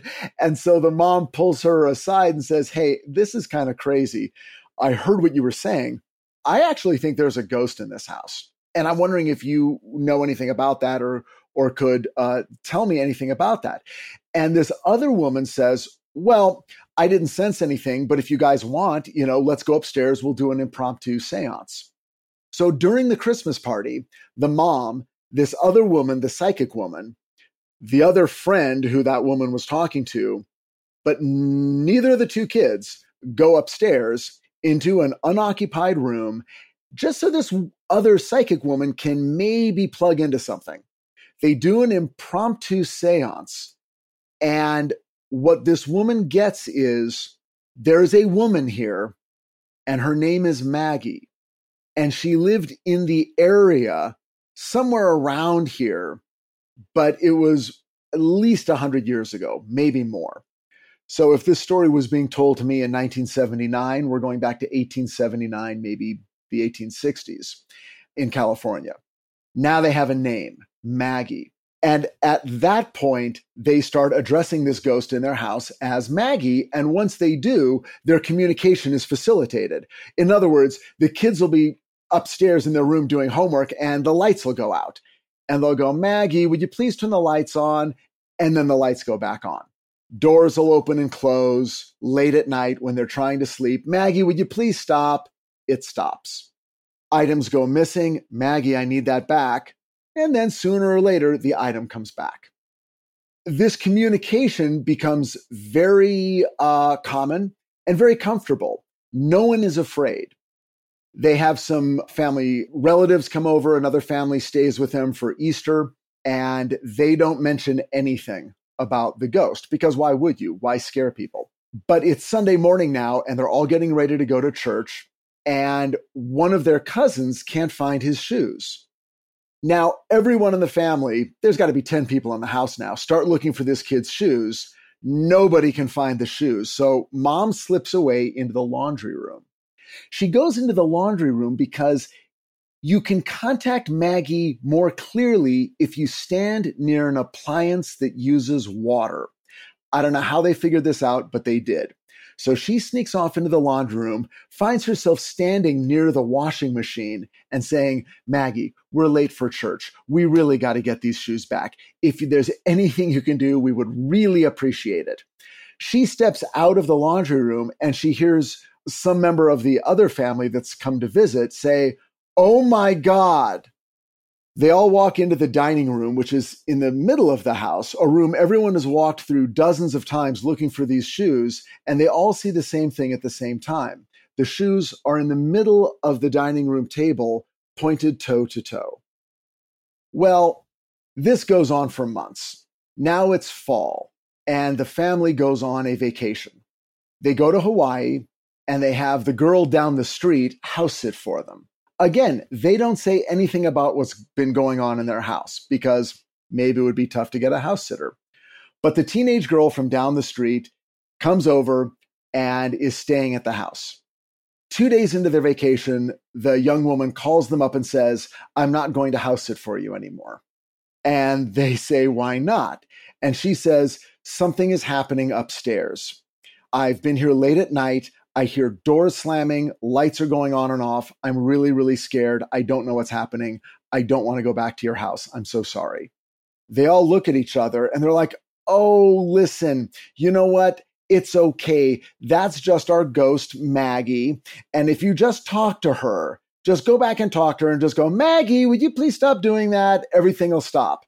And the girl from down the street says, I'm not going to do that.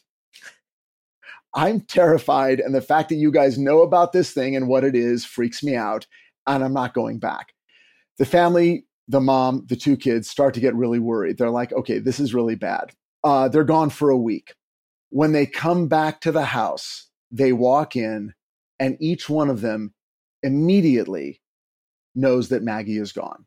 The house feels different. They call out to her. For a few weeks, nothing. No lights, no doors, no missing objects returned, and nothing ever happened again. That's it? That's the end of the story.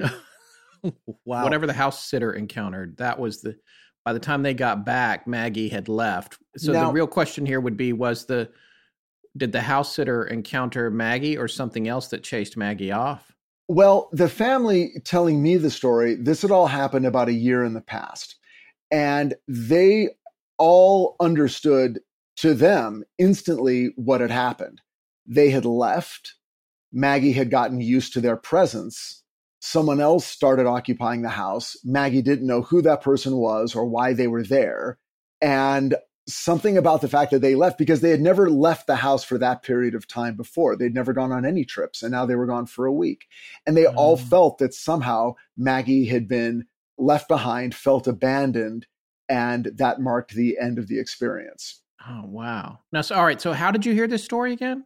It was told to me around a fireplace in the midsummer of 1979. When you were young, by the people that experienced it? Friends of friends who had experienced it, and they told the story very straightforward. There was no embellishment. It was just, well, here's some stuff that happened. It's almost like someone telling you about the trip they took to Disneyland.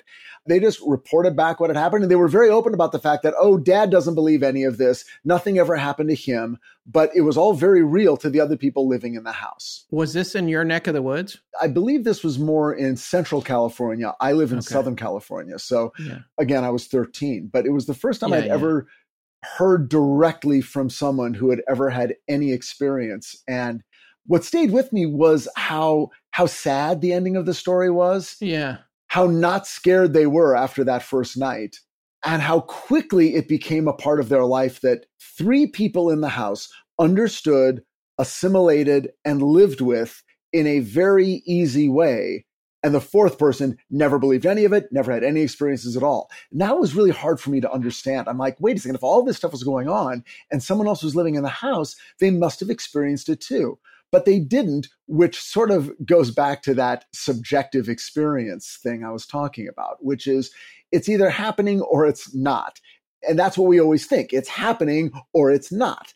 But you could be in the same house, and for you it's happening, and for somebody else it's not. There's a connection also, I believe, with occupants, well, within a family. That was evidenced in the Kukowski intruder episode way back when. I love that story. Yeah, Liz Kukowski and her brother Craig had experienced pretty much the same exact thing years apart in 2 different bedrooms of theirs. Their younger sister, who lived at the end of the hall, nothing at all. And it wasn't just the recurring dream that they would both, Liz and her brother Craig would continue to have. Other minor things that would happen in the house that they would notice. Yeah, the younger sister, like, no, never did. And then, of course, the other interesting story thing is that Liz and Craig themselves never knew that each other were having the same exact recurring dream until years later. And then I'd never heard a story like that. That is amazing. But that to me is as close to proof as you're ever going to get of anything. Yeah, people in a family, and I don't know if it has to do with your willingness to believe or your belief system, or is something physical or spiritual about the person. You could be in a tight group and one person just doesn't have it. And I've heard that throughout families as well, with odd things happening. And a good friend of mine who was a fraternal twin in a family of 5, this person had a fraternal twin, but was actually closer to an older sibling who was also a fraternal twin, who was not as close with their fraternal twin. These 2 siblings, in an age group apart, one younger, one older, would have all kinds of strange experiences communally between the 2 of them. There was a strange connection, which you would normally think like, well, that's a twin thing, or that seems more likely between twins, and maybe it's not spiritual or paranormal. It's just a biological thing that they share. But oddly, yeah, this person was closer with their older sibling, and they both saw their father appear in their living rooms moments before he actually passed away, or a significant amount of time before he passed away, which we now know, or Scott and I at least, that it's a crisis apparition. Yeah. of sorts. But what was interesting is that they both then called each other up like, you're not going to believe this. And the other one says, Dad just appeared in the living room. Like, yes. So you can be kind of a server. You can be quantum. You can appear in two different places at the same time, apparently. I've mentioned this on the show before, but I had a friend in college, and we're not related at all. We met in college, grew up different places, different environments. You know, he grew up in the country in the mountains of North Carolina. And, you know, when I was young, I lived in Denver and then in North Carolina, a different part of the state. But he and I, we were only friends a few years because, you know, geographically we went our separate ways. And we're still friends now, but it's like that thing where we talk once or twice a year on Facebook. But we used to finish each other's sentences. It would be like almost like a party trick. People would hang around us to listen to us talk. And I always like, this is what it would be like if I had a twin or something. And we were really good friends. And now that I'm back in North Carolina, I've actually been thinking of reconnecting with him. But we used to both marvel at it. And I haven't in my whole life, all the friends I've had, you know, family, people blood related and not, there's never been that thing. And there was like a weird connection with him that I could never put my finger on. And I always wondered about that. When's the last time you connected with this person? You know, just to say something on a picture on Facebook or something, maybe a few months ago. I don't think he even knows I moved back to North Carolina, actually. He lives in Raleigh and I'm in Greensboro, just a little over an hour away. He's a scientist in Research Triangle Park. So, but it's strange. We used to talk about it a lot. And a lot of things were different. Like, you know, we have different views on things. We weren't the same person by any stretch, but we weirdly, conversationally, just somehow like our dialogue between each other flowed as if it was coming from one person. It was really bizarre. Rob, if you're listening, hello. Rob took a nap. It's a different Rob, this, but, you know, same difference. Yeah. Speaking of which, yes. Rob, let's hear your story. Let's close this show out and with your story. My story is not personal to me. I've told my stories a million times. So if you want to know them, they're out on my on the internet. I did an episode of my podcast. It's called My Personal Experiences. Yeah, I listened. It was fascinating. And again, you'll hear the Kangaroo Man, which chills me to the bone. I don't like that one. That's Our Strange Skies, folks, for those of you listening that don't know who Rob Christofferson is. And no, he's not related. No, not related. I'm not even going to try to get on Ancestry to find out. Yeah. No, well, you know, there's an E and an O. There's a different, you guys spell it different, I think. So, exactly. Just one letter off. But what I'm bringing to the table is a couple of UFO stories, and they're interesting for the fact that they involve two motorists in two different towns in Ohio that ended up one hit a UFO and the other hit an alien in the same year. So, everything comes back to Ohio. I just want to quickly interrupt. Yeah. It's far and away the weirdest state in the country. I'm just going to say that right now. Yeah, it's very strange. But this goes back to 1967, which was a huge UFO flap year. I mean, you guys have covered the Mothman, Point Pleasant and stuff, but all the extra stuff that was happening at that time is usually drowned out by what was happening in Point Pleasant, West Virginia, and the Ohio Valley. Technically, this was like the U.S.'s third straight flap year. There are a number of infamous cases from this time. Forrest, you've mentioned the Malmstrom Air Force Base incident, which happened in March 1967, in which a UFO took the nuclear arsenal offline there. Right. There's the Shag Harbor incident, which happened in October. And before that, there was the Falcon Lake incident in Manitoba, which involved the exhaust burns, right? Yes. And Shag Harbor is Nova Scotia for people that. Yeah. This is also the year that Ohio residents were hitting UFOs and aliens with their cars. Which you think they'd be able to avoid being a higher existing intelligence? You'd think they would have a better backup cameras and a better sense about themselves. Yeah, maybe now, but 1967, not so much. The first incident goes back to March 28th of that year. It's around 2:20 a.m. And 20-year-old David Morris was driving home from work. And while cresting a hill in Monroe Falls, he caught sight of an orange-red glowing cone-shaped object 25 feet high and 12 feet wide, hovering several feet above a field to his left. When he looked back to the road, he could see 4 or 5 short beings that were stocky with abnormally large heads, but he couldn't tell if they were wearing helmets or not. He couldn't really make out a whole lot of details, but They were short. They were between 3.5 and 4 feet tall. And they also seemed to be glowing themselves this strange orange color. And the small figures were running very quickly back and forth across the road with much more speed and agility that Morris could. And they seemed to be moving with purpose from a drainage ditch on the north side of the road to the south side and back again. The figures gave no notice of the motorist. They didn't pay attention to him at all, and he tried to slam on his brakes. But unfortunately, he hit one of the beings with his car. It produced a loud thump, and he claimed to see an arm fly up in the air, and it looked like this person was wearing some kind of mittens because he couldn't see his hand.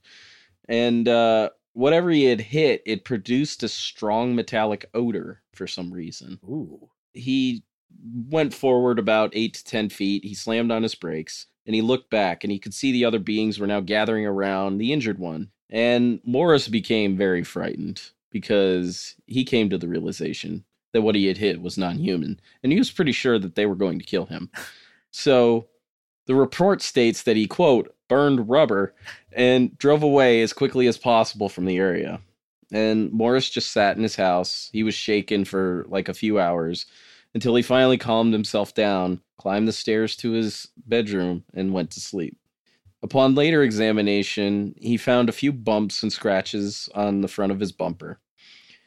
The case was reported to the Aerial Phenomena Research Organization, and researchers were able to find, they weren't able to find evidence of the landed craft, but they stated that they could see Morris's skid marks on the road.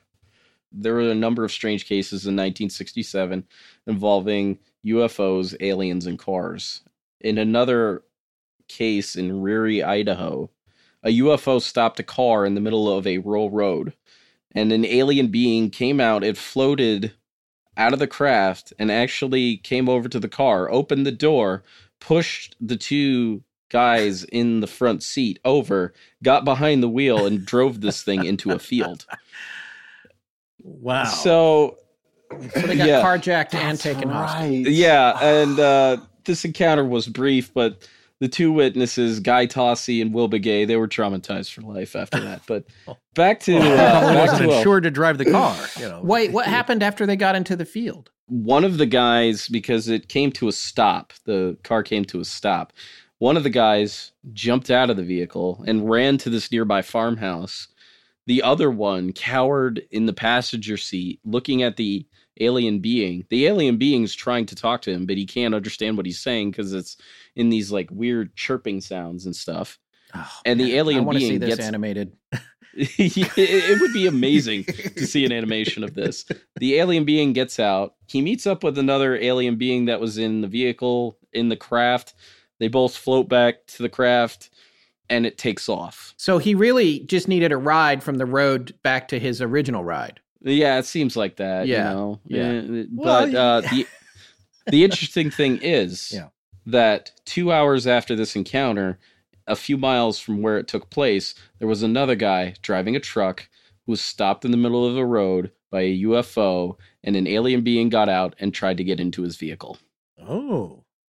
Well, it's fun. I mean, from a logical point, if they're just curious about, like, well, what is your craft drive like? Well, this is, you have to work this thing. Oh, there's a wheel and a stick shift and a clutch. Like, well, this is kind of fun. Yeah. Wouldn't you want to fly a UFO? Kind of. Yeah. But I'd probably crash that thing. It'd be like Baby Yoda trying to fly. But the car stories don't end there.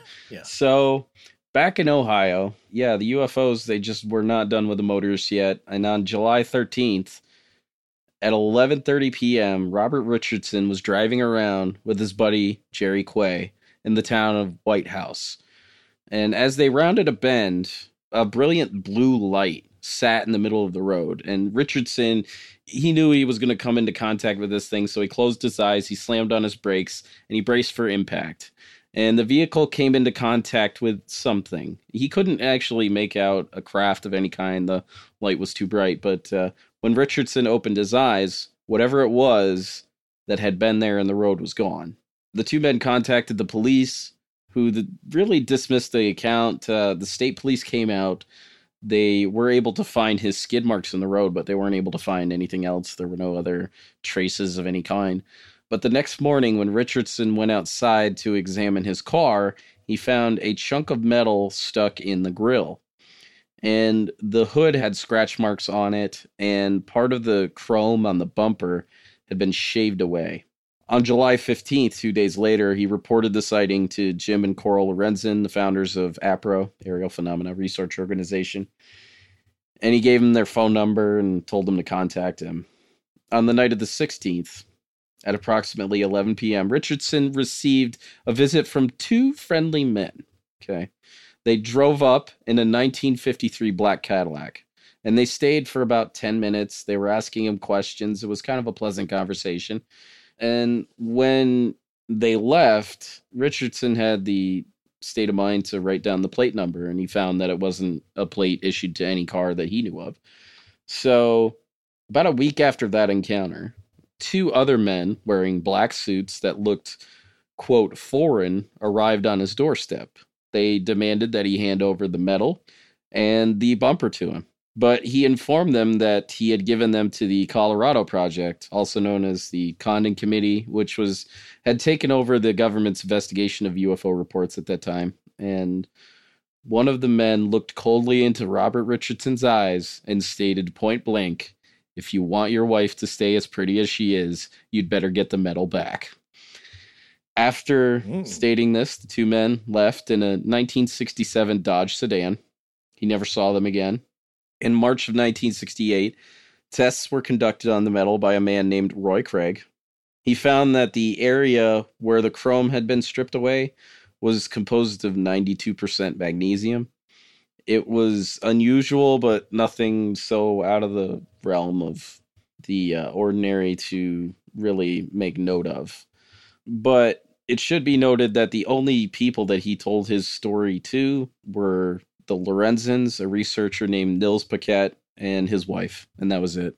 So somehow these men, as they always do, found out, and they asked for the metal back. And that is the tales of two motorists hitting UFOs and aliens with their cars. Well, did he actually give them these MIBs, any materials that he had? They never came back. That's the thing. They came and said, "You better get back," and he did get it back, but they didn't come back. Right. That always seems to be the thing. It's almost kind of an empty threat because they never usually do come back. In this timeline. Yeah. In this reality. Yeah, but that's always you're right. That is one thing where they make a threat, and that seems to be the end of it, unless people have disappeared somehow. But you never hear about that. It's just that they make this threat in a more material way. I have a friend of a friend did go to Freedom Ridge, I think, overlooking Area 51. Didn't trespass, just was up on the ridge, and then got a visit a week later from some government-looking men. And in that, you could say, like, they were able to see his license plate. It just seems a little weird that they would follow up on that at all. Yeah. He didn't do anything. He wasn't taking pictures. He was just kind of, on a day drive around the area. And it was just kind of that empty threat. It's like, yeah, you better not go up there again. It's like, I don't intend to. I don't know what you want. It was just kind of weird. Like, you would go that far or send out a regional person to go rattle this guy's tree. Yeah, like, why can't it all be benign? Why can't they all be given us space pancakes? Like, John what do we gotta do? Solomon, was it? Who was the? It's Simonton. That's it, John Simonton. Which weren't very good, apparently. I didn't get this out earlier. I think I mentioned it on last week's episode, or the last episode of the show, but I was about to get an introduction to Brandon Fugel, the current owner of Skinwalker, and it all fell apart because of the Rona, the coronavirus. Yeah. So, like, I think because my friend that was going to make the introduction for me, who actually knows a lot of people that know him, he's also from Utah, but he currently lives in Kirkland in Seattle, which is was the original hotspot. And then now, I guess, he still wanted to make the introduction for me, but he's speculating it might not be the best time because Mr. Fugel is heavily involved and made of real estate. And because of what's going on with the virus, developers and real estate brokers are not in a great spot. So he's like, I could do this introduction now, but you might want to wait. So I think I'm going to hold off for a minute. Well, on his approach here, to finish up that earlier conversation, is going to be different, and it ties in with what Rich was saying, in that it's a much different approach to what Robert Bigelow and NIDS, the is it National Institute of Discovery Science? Yep. Okay. Yeah. What their research body was doing, and I believe I heard this in Ryan Sprague's interview with MJ Banias on Ryan's podcast, Somewhere in the Skies. MJ Banias was talking about Brandon Fugel's approach and how it's going to be different. It seems like NIDS would do more kind of experiments with the phenomenon, trying to get it to react, where they would do things like, apparently they'd have like a plexiglass box and there would be children's toys inside, some electronic, to see if they could be interacted with, and then try and record that. Whereas Fugel's point is really more just about gathering data, gathering information. They're not going to try anything that's going to provoke anything. They're not going to poke the bear or the bee's nest. They're just going to try and monitor stuff. Yes, Rich, you had a point you wanted to make. No, I'm just showing off my glass. I see. Oh, that doesn't really translate well for the listening audience, but that's what Rich is doing. Doesn't matter. It's for the viewers. Okay. I think they know what we're talking about. My All wife right. is afraid of these glasses, by the way. Oh, She really doesn't like the custom Krampus one. She's like, I don't want get me a drink, but not in that Krampus. But what's funny is she's like, I'll take I like the one. I just like the one with the two guys. I'm like, you mean Scott and Forrest because they're little cartoons? Yeah. She's like, yeah, the one with the two guys. I'm like, yeah, that's Scott. You've met them. You've been on their show. That's them. That's Scott and Forrest. And she's like, yeah, those the one guys. with the two guys. Well, it's the other one that seems kind of benign is the Disco Wizard one, which looks a little like Jeffree Star, the YouTube. Yeah, he does. YouTube star, a little bit, that realm. Well, listen, guys, we want to thank you so much for coming on. It was a fun show. If people actually listen to this one, maybe we'll do it again. Hell yeah. Why am I always on the ones where it's like, okay, well, if anyone actually listens to this, I tell you what, Rich, listen. This is one thing, and I wanted to talk a little bit of our inside baseball even during this episode tonight. We do still want to get to for 2020. We'd love to cover the Hungry Ghost finally, and the Vertical Plane. Vertical Plane, and also that chapter from, I think it was, I can't remember which book it was from. That is the one Hungry of those Ghost, two, I believe. about the surgeon. Was that from the Hungry Ghost that came back and operated after he was dead on people? Yeah. Okay. Plus, I have another idea for an episode that may, I don't know, you guys may really be into it or maybe not. Maybe you've already talked about doing it, but I don't want to say what it is because it's a big one. Okay. But it absolutely fits under astonishing and legends. Ooh, so anyway, but we'll talk about it offline. Color me intrigued. One last thing, as an epilogue thing, Rob, what is that thing that was following the International Space Station last month? It's what I would call space debris. I don't think it's anything. Okay. How do you know? I know. I'd love to tease Rob. I'm speculating just as much as you are. All right, then. It was intriguing to say the least. I'll give it that. Yeah, absolutely. Yeah, well, thanks, fellas. Right. Rich is doing his Bender impression from Futurama. That's the character. Yeah. The metal. You guys, you got to check out the video. If you can get the video of this, it is riveting. It is. 2 hours of four dudes. Five. Yeah. And in spirit, Jovi's yes, John Bon Jovi, who looks the best out of all of us. But thank you so much again for your time, and I feel a real in these trying times. I feel a real sense of community needs to be kept up, and you guys have buoyed my spirits this week and into the next. So thank you so much for your time, and always interesting conversation. And I hope to do this again not too long from now. All right, thanks you guys. This was great. Yeah, thanks, guys. Fortean, Buzzkills, and Rich signing off.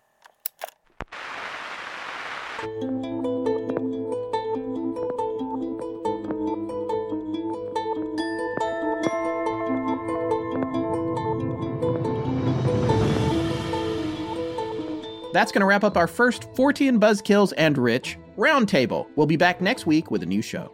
Special thanks to both Rich Haddam and Rob Christofferson. You can find Rich's latest work, the Titan series, on the DC Universe app in the United States and on Netflix in other countries. And Rob Christofferson's podcast, Our Strange Skies, is available everywhere you get your podcasts. Please remember to support our sponsors. They help keep the show free and the lights on in Blanket Forteana. Special thanks to John Bolin. My name is Adam Michaels. Hi, I'm Holly Otten. Hi, I'm William Otten, and I give permission to Astonishing Legends. Michels. Hi, I'm Becky Scott. And Our show is edited by Sarah Voorhees-Wendell and co-produced by Tess Feifel, who is also our head of research. Our theme, which is available as a ringtone, was composed by Judson Crane, and our sound design and additional composing is by Ryan McCullough. Special thanks to the Astonishing Research Corps. But most importantly, we want to thank you, our listeners. Visit our store at astonishinglegends.com or interact with us and other listeners on Twitter, Facebook, and Instagram.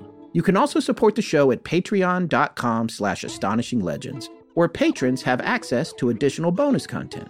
No part of this show may be reproduced anywhere without permission. Copyright Astonishing Legends Productions. Good night.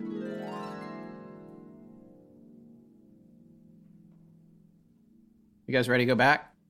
Yeah, why not? Let's give her a sync clap. Hang on. Make it a marker. Okay. 5, 4, 3, 2, 1. God, that's crazy how that cannot line up. It doesn't line up. Yeah, or it's going over the magic of the internet. It's all over the place. As long as you can get it close, that's all that matters.